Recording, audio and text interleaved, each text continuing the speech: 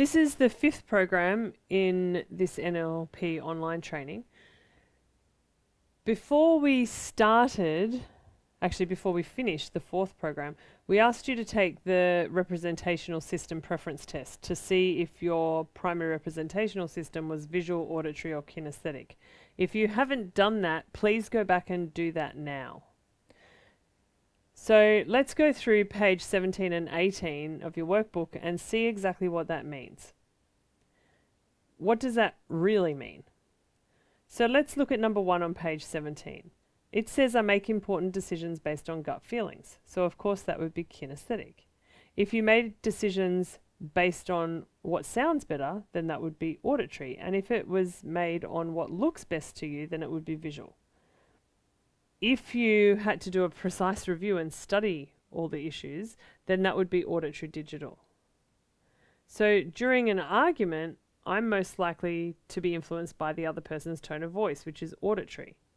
Whether or not I can see the other person's point of view is visual, the logic of the other person's argument is auditory digital, and whether or not I'm in touch with the other person's true feelings is kinesthetic. I most easily communicate with what's going on with me by the way I dress and look, that's visual. The feelings that I share, kinesthetic. The words that I use to choose, auditory digital. And my tone of voice would be auditory. Now, auditory digital simply means a more dissociated way of thinking, and it's also unspecified. So in some of the information that I give you, I may use the word unspecified, which means it's not specific to a representational system, it's more left brain. So let's look at number 4. It's easiest for me to find the ideal volume. That would be auditory. It's easiest for me to select the most intellectually relevant point. That would be auditory digital. The comfortable furniture would be kinesthetic, and the rich, attractive color combinations would be visual. And in number 5, I'm attuned to the sounds, which would be auditory. I'm adept at making sense of new facts and data, auditory digital. I'm sensitive to the way that clothes feel on my body, kinesthetic. And I have a strong response to colors, visual. So what you'll start to notice is that different people use certain words to describe their experiences.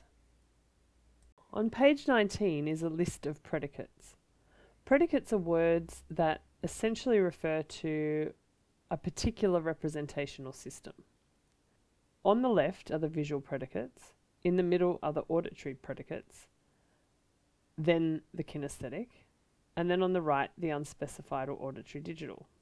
Those are the 4 columns across the top. Visual people tend to memorize by seeing pictures.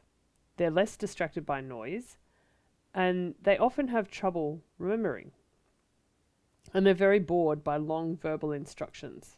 During long verbal instructions, their mind starts to wander. But they're very interested in how the program looks. Typically, auditory people are easily distracted by noise. They can repeat things back to you easily and learn by listening.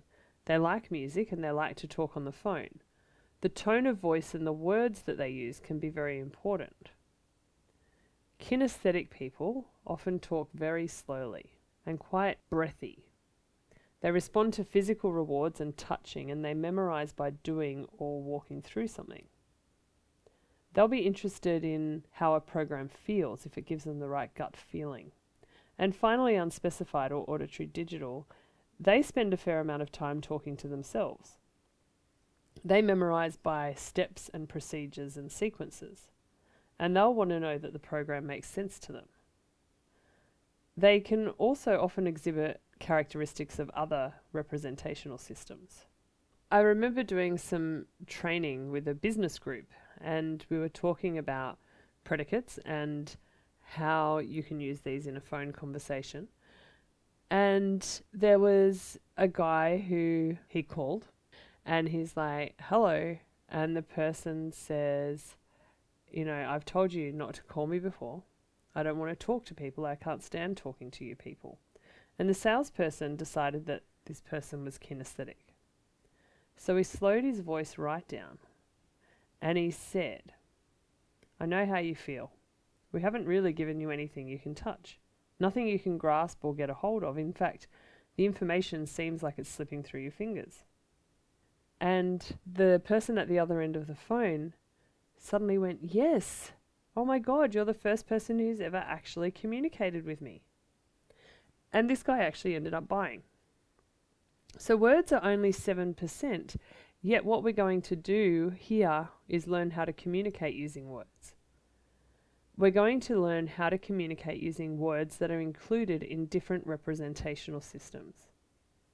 And you'll probably like the words that are in the representational system that you use. So if you're visual, you'd probably like to take a look at something and see how it's going to be. If you're auditory, you'd like to hear the right sounds. And if you're kinesthetic, you sort of just like to get a feel for it. So we're going to talk about how you use these words that include different representational systems. This may surprise you, but there are a lot of people out there in the world who are very different from you. And they're doing different things to you. When we think about this, we will use some statistics from the United States. Now, in the United States, 40% of people are visual, 40% are kinesthetic, and 20% are auditory and auditory digital. And people can change from moment to moment and week to week and year to year as different things happen in their lives. So different people utilize different representational systems from time to time. So just because you test it in a particular way today doesn't mean that you'll test that way tomorrow. And it would be really unfortunate if you came into one of our trainings and said, I'm a kinesthetic or I'm a visual. What would be a better way to look at it is saying, I'm primarily using visual reps right now, or I'm primarily using kinesthetic reps right now. And what's more important is the use of the words in order to gain rapport. You use the predicates to gain rapport with people right from the beginning. So you match voice tonality, and then you start matching the predicates. So within about 5 minutes, you could easily know someone's representational system, and then you can feed it back to them. So if you were speaking to me on the phone and I went, hello, hello, how are you? Who's there? Hello? Then I'm probably visual. If I pick up the phone and go, hey, how are you? I'm probably kinesthetic. And if I say, hey, how are you? I'm probably auditory. Listening to those things is really important when you're on the phone, and I encourage you to do that as you speak on the phone to people. Now, what's interesting is there's other little idiosyncrasies for these rep systems. What we figured out was that people who quickly grouped words with lots of interruptions, like are usually visual or auditory. And this is on the speech patterns at the bottom of page 19. And people who are kinesthetic or unspecified have quite deliberate phrasing and long, complicated sentences. The processing pattern for someone who's visual or auditory might be quick with a minimum of detail, and they actually might let you know unconsciously when they understand by changing the subject. Whereas someone who is kinesthetic will want more detail or might give more detail. And they may not give you an indication of understanding unless you ask them whether they understand. Now imagine you're talking to a visual person on the phone and you say, hi, how's it going? I want you to take a look at something and I'm just going to ask to show it to you. And of course you're on the phone, but nevertheless you can still use visual predicates. So you can ask them to show it to them even though really you're going to talk to them. And this will increase their ability to understand. So in NLP, our belief is that the descriptions that we use to describe what's going on in our head are not actually metaphorical descriptions, they're actually real and accurate descriptions. If someone you're talking to says, I don't see what you're saying, the truth is they just don't see it. So what does that mean? What it means is they've been unable to make a picture in their head based on the amount of information you've given them. If someone says to you, what you're saying to me doesn't sound right, it may well mean that the tone of your voice is not appropriate for them to be able to make a decision. And if someone says, I don't feel right about this particular issue, then that means you haven't said the right things that would cause them to have the kind of feeling inside themselves that they wish to have while making this decision. And then if someone says this doesn't make sense, what they're telling you is you haven't given them enough logical, reasonable, rational digital information about what they're deciding on. So one of the things that Virginia Satir used to do when she did couples counselling is she would do translation. So she would actually translate from one representational system to another. And if you look at the list of predicates, you can see that it's quite easy to translate these. So when people would go into Virginia Satir's office, she'd do the translation for them. And the funny part about it is in the early days of NLP, there used to be tapes of different therapists. So different therapists would tape their sessions. That's how we actually learned about the different predicates. And so you might want to say to a client, do you see what I'm saying? Do you hear what I'm saying? Do you feel what I'm saying? Do you understand what I'm saying? And in these different ways, you can communicate at a completely different level. So over the next few weeks, what I want you to do is practice the different kinds of predicates. Notice the ones that you use and notice the ones that other people use as they unconsciously talk. And when I say unconsciously talk, they're not deliberately choosing their words. They're just using words that are part of the programs and part of these predicates that they've chosen. Predicate phrases. So a visual person might use beyond a shadow of a doubt, or a horse of a different colour, or in view of, or make a scene, or in the mind's eye. An auditory person might use give me your ear, or hidden message, or hold your tongue, or pay attention. The kinesthetic person might use all washed up, get a handle on this, or hang in there.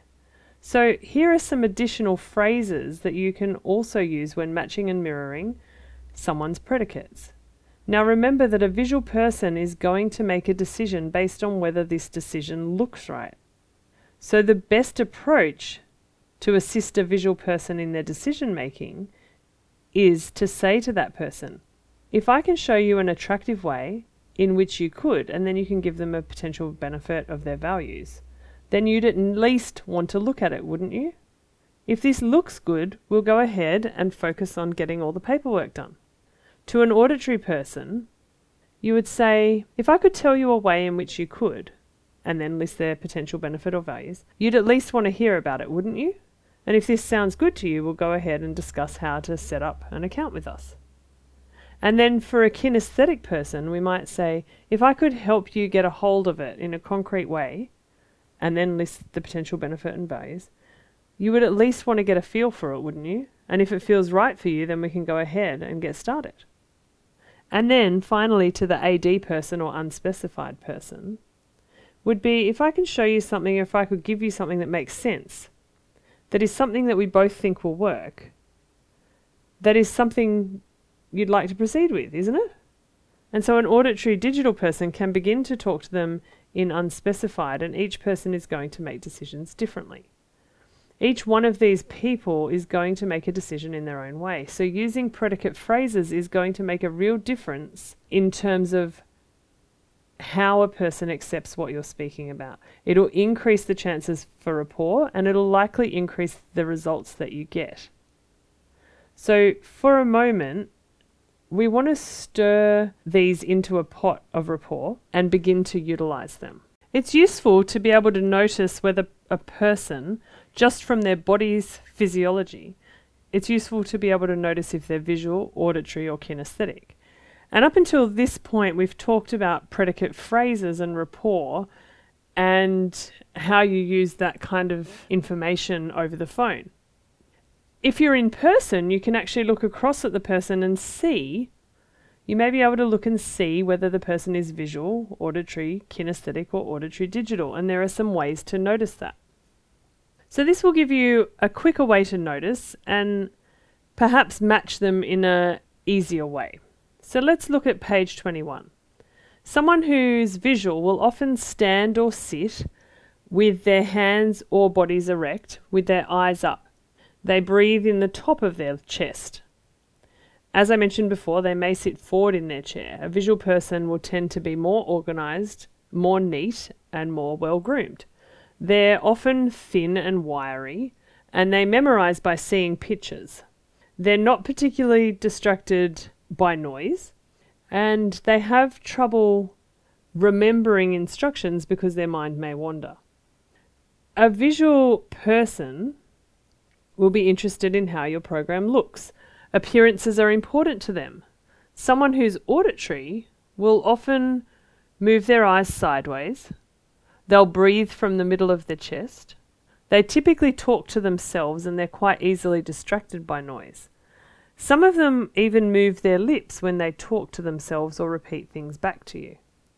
They learn by listening. They usually like music and talking on the phone. They memorize by steps and procedures and sequences. The auditory person likes to be told how they're doing. They respond to a certain tone of voice and a certain set of words. So they'll be interested in what you have to say about your program. Someone who's kinesthetic will typically be breathing from the bottom of their lungs, so you'll see their stomach go in and out when they breathe. I mentioned earlier that they're the belly breathers. They often move and talk quite slowly. They respond to physical rewards, and they buy into touching, so they may stand closer to someone than, say, a visual person. They memorize by doing or walking through something. So they'll do a walkthrough or they'll do some kind of process. And they'll be interested in your program if it feels right or if you can give them something that they can grasp. Auditory digital people will spend a fair amount of time talking to themselves.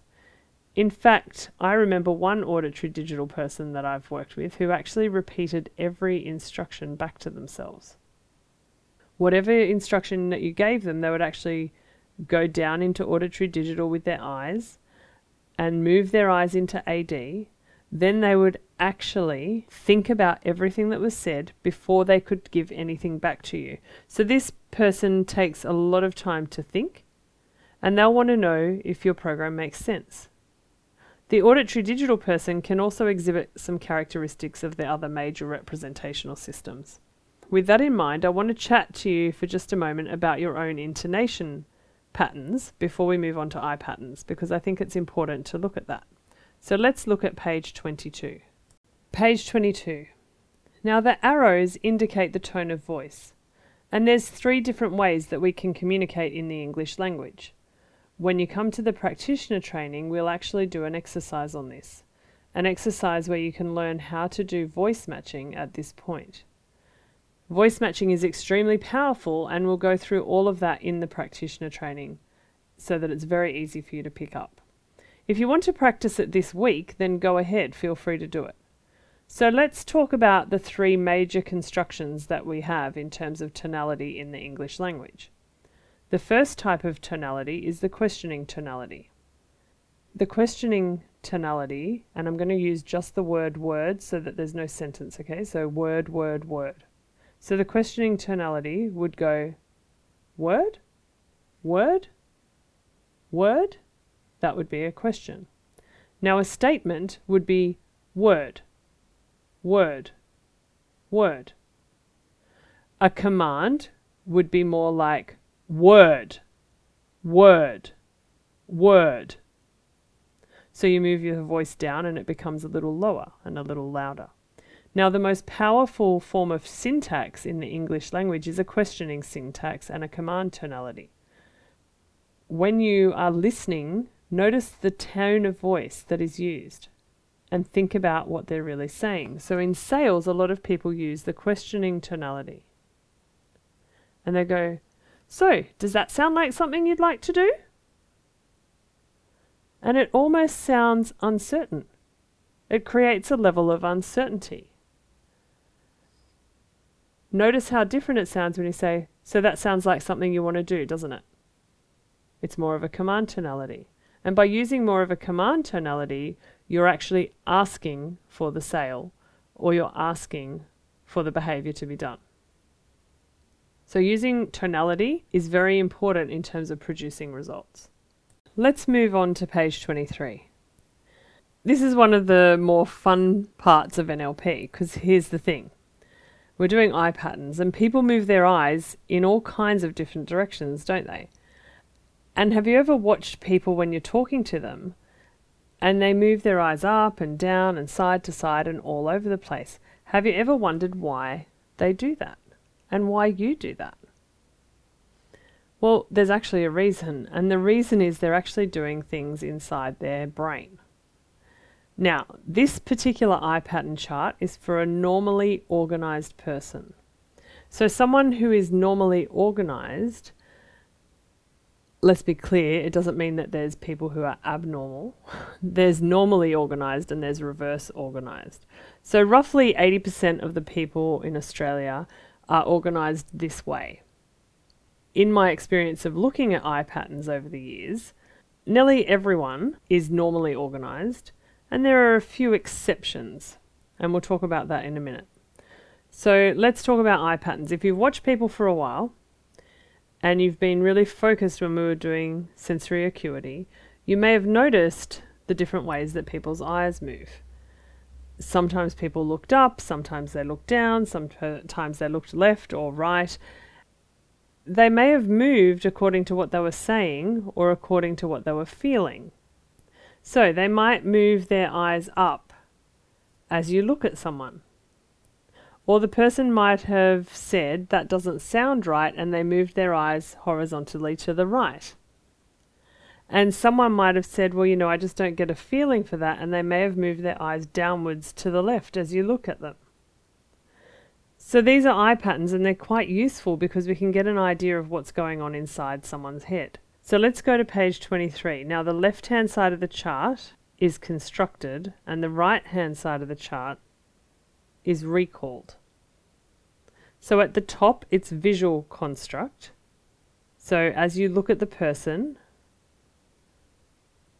it's on the left, and visual recall on the right as you look at the person. Now, what's really handy to make it easier for you to remember this chart is I would remember that it's in alphabetical order. So when you're looking at a person, construct is always on the left and recall is always on the right, unless the person is reversed organized, in which case it's totally reversed. So someone who is normally organized, it's highly related to right-handedness. So usually someone who's right-handed will be normally organized. Obviously there are exceptions to every rule. As you look at someone who's making sounds inside their head or remembering sounds or creating sounds, their eyes are going to be moving horizontally.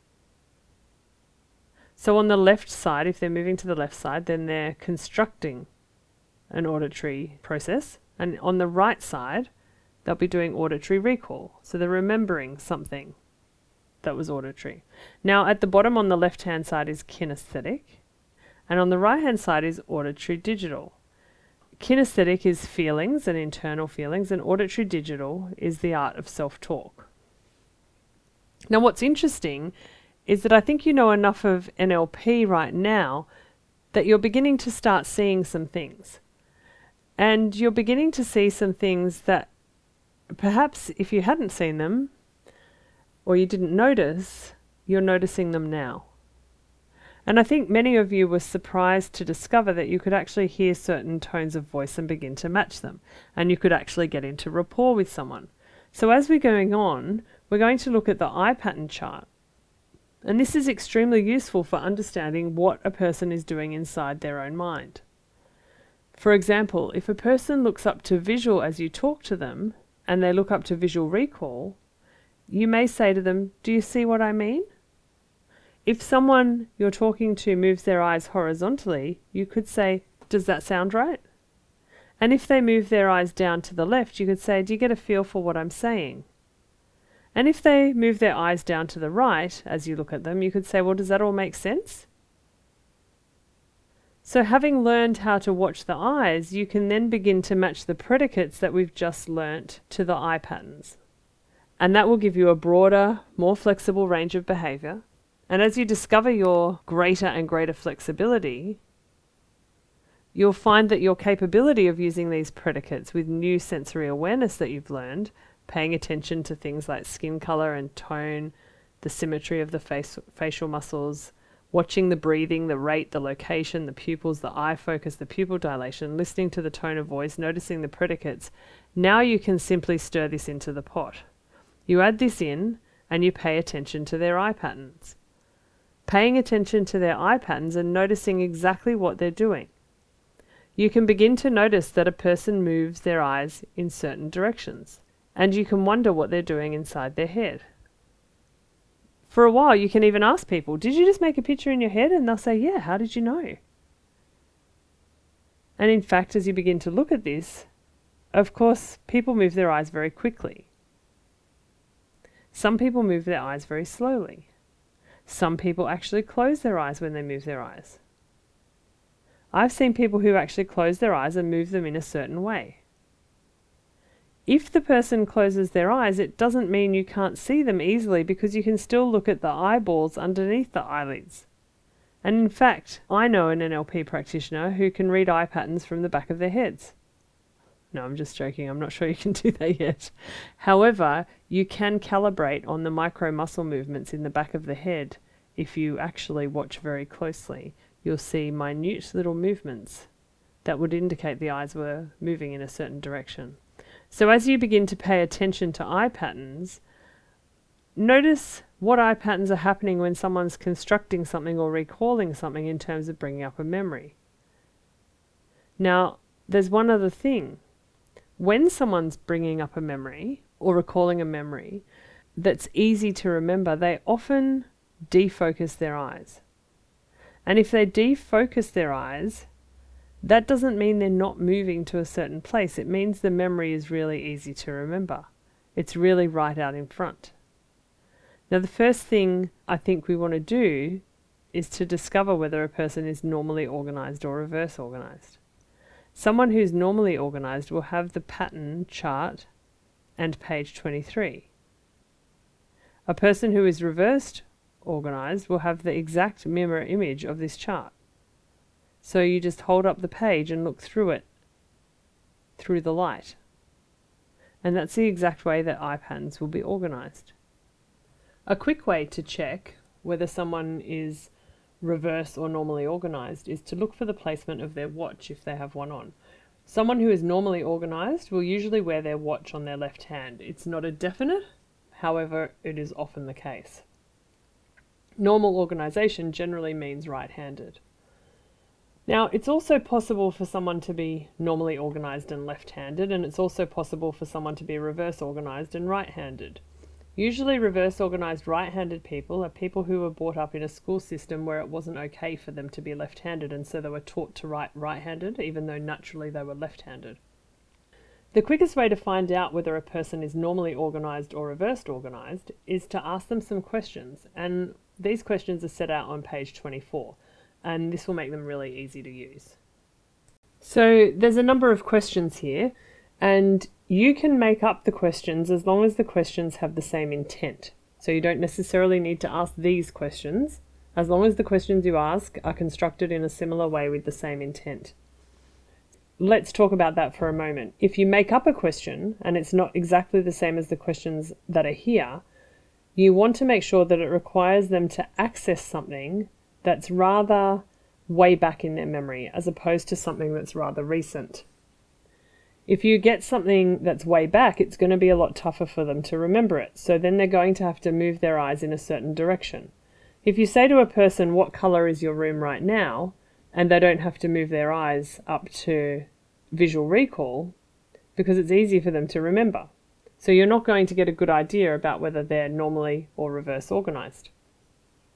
If they have to remember something that's way back in the past, then it's more likely that they're going to need to move their eyes to access that part of their brain to pull up that memory. And that's why the questions are set up this way. They're really good questions, however, they're by no means the only questions. So let's just go down the list. You might want to grab your eye patterns and your questions and ask some people to move their eyes, to watch their eyes move in certain directions. Visually remembered is seeing images from memory or recalling things that you've seen before. And the question is, what was the color of the room you grew up in? Right? What was the color? So the other question you could ask is, what was the color of the first car you owned? And typically, if the person is normally organized, their eyes should move up to the right as you're looking at them. Okay, visual construction. These are images of things people have never seen before, so they're making it up in their head. They're constructing the image. So the question is, what would your room, or if you used your car, what would your car look like if the blue car was now pink, or if it was blue with purple polka dots. Yeah, so it's something really a bit crazy, so they have to actually construct it. Next is auditory. Okay, so auditory recall. So that's where you remember sounds or voices that you've heard before. And one of the things I like to ask is, when you were growing up, did you have a favorite pet? What was the sound of your pet's voice? Or can you remember the sound of your mother's voice? So their eyes here should move horizontally to the right. Auditory constructed, that's making up sounds you've never heard before. What would I sound like if I had Donald Duck's voice? That's auditory construct. And if they're normally organized, their eyes should move horizontally to the left. And then auditory digital, this is where your eyes go when you're talking to yourself, internal dialogue. So can you recite the national anthem to yourself? Yeah, can you recite the national anthem to yourself? Or can you say your 7 times tables to yourself? These are useful in producing auditory digital, where the eyes will move downwards and to the right. Then there's kinesthetic, and generally you look in this direction when you're accessing your feelings. So you could say, do you have a favorite beach? Or what does it feel like to walk on the beach without shoes on? Or what does it feel like to touch a wet rug? These are all questions that are going to elicit a certain response in your clients. And we're hoping that their eyes will move in that direction. So I think one of the best things to do over the next few days is take these pages and ask your friends some questions and see what happens with their eye patterns. Some people will move their eyes very, very quickly and very minutely. So you need to pay attention. So it's often a good idea to have the person you're asking the questions hold the eye patterns chart in front of their chest, so that you don't have to look away from them to see which way their eyes went, because the movements are very small and can happen very quickly. The other time that this can be a problem, particularly if you're working with Indigenous people, is because people who have a don't look to talk rule. So they don't actually look at you while you're talking to them, and they'll avert their eyes from you. And sometimes you can get this eye patterns chart a little wrong in these people, because they're moving their eyes to look away rather than moving their eyes to access a particular part of their brain. So sometimes there's an initial movement of the eyes and then a secondary movement of the eyes. And this may be where someone's looking away from you and then accessing that part of their brain. This is by no means a faultless tool. However, the more you use it, the more you will realize how much information people give away with their eyes. That's a very useful way to use that in business. And when you come to the in-room training, we'll talk a little bit more about other uses in business. One of the things that I've done is I've used this very successfully in negotiation. And I want to tell you a little bit about a story. At one point, I was hired by a company that was in the Northern Territory. And I was hired by them to assist them to get a $5 million loan. And I got a call from the head of the business who said that the bank wasn't going to look at their loan application for 6 months to a year from the time that they called me. They were worried because they didn't think they'd survive in their business for another 6 months. They needed it, and they needed the loan right then and there because they were in the process of building a resort. So jumped on a plane, went up and saw them, and started talking to the people they were wanting to get a loan from. And I do quite a lot of negotiation for people. And whenever I think about negotiation, I always like to have as many people on my team as what's on the team of the group that we're negotiating with. So if there's 3 people on their team, I want 3 people on my team, etc., etc. Because in order to be able to specifically match and mirror people and to bring rapport to the whole group, you need to have one person for each person. So we organised a meeting, and there was 3 in their team and I got 3 in my team. And we went in and we matched and mirrored. And then part of the way through, we switched about with who we were matching and mirroring. So we had set up some diagrams and we knew who we were doing and at what time we'd change. At the end of it, The guy that was wanting the loan said to me, I don't think I've ever seen that loan guy so excited about giving someone a loan. And I said, well, that's just how it goes. Sometimes they want to do what you want. What you need to do is, whether it's one-on-one or two-on-two or whatever it is, be very careful to look across at the person and notice their eye patterns. Notice the predicates. And we'll show you eye patterns and predicates as we move into strategies a little bit later in these programs. But use rapport, use it in groups, use it with individuals, because it will make a really big difference. Now, here's a couple of things I just want to define before we finish eye patterns. I just want to define the lead representational system and the primary representational system. And these are simply definitions. The lead representational system and the primary representational system. Okay, so the lead representational system relates to eye patterns. It's how does the client lead, or where do they go to access most of their information? It's how they access their world internally. The primary representational system is comprised of the predicates and their physiology. And we talked about the physiology for each type of person. So the predicates and physiology are how they represent their internal world to the outside world. How they represent the internal world to the outside world. The lead representational system is eye patterns, and then their primary representational system is their predicates and physiology. It's probably a great idea to write that down somewhere because it's on the test. I think it's an important thing to remember. I want you to really have fun with rapport.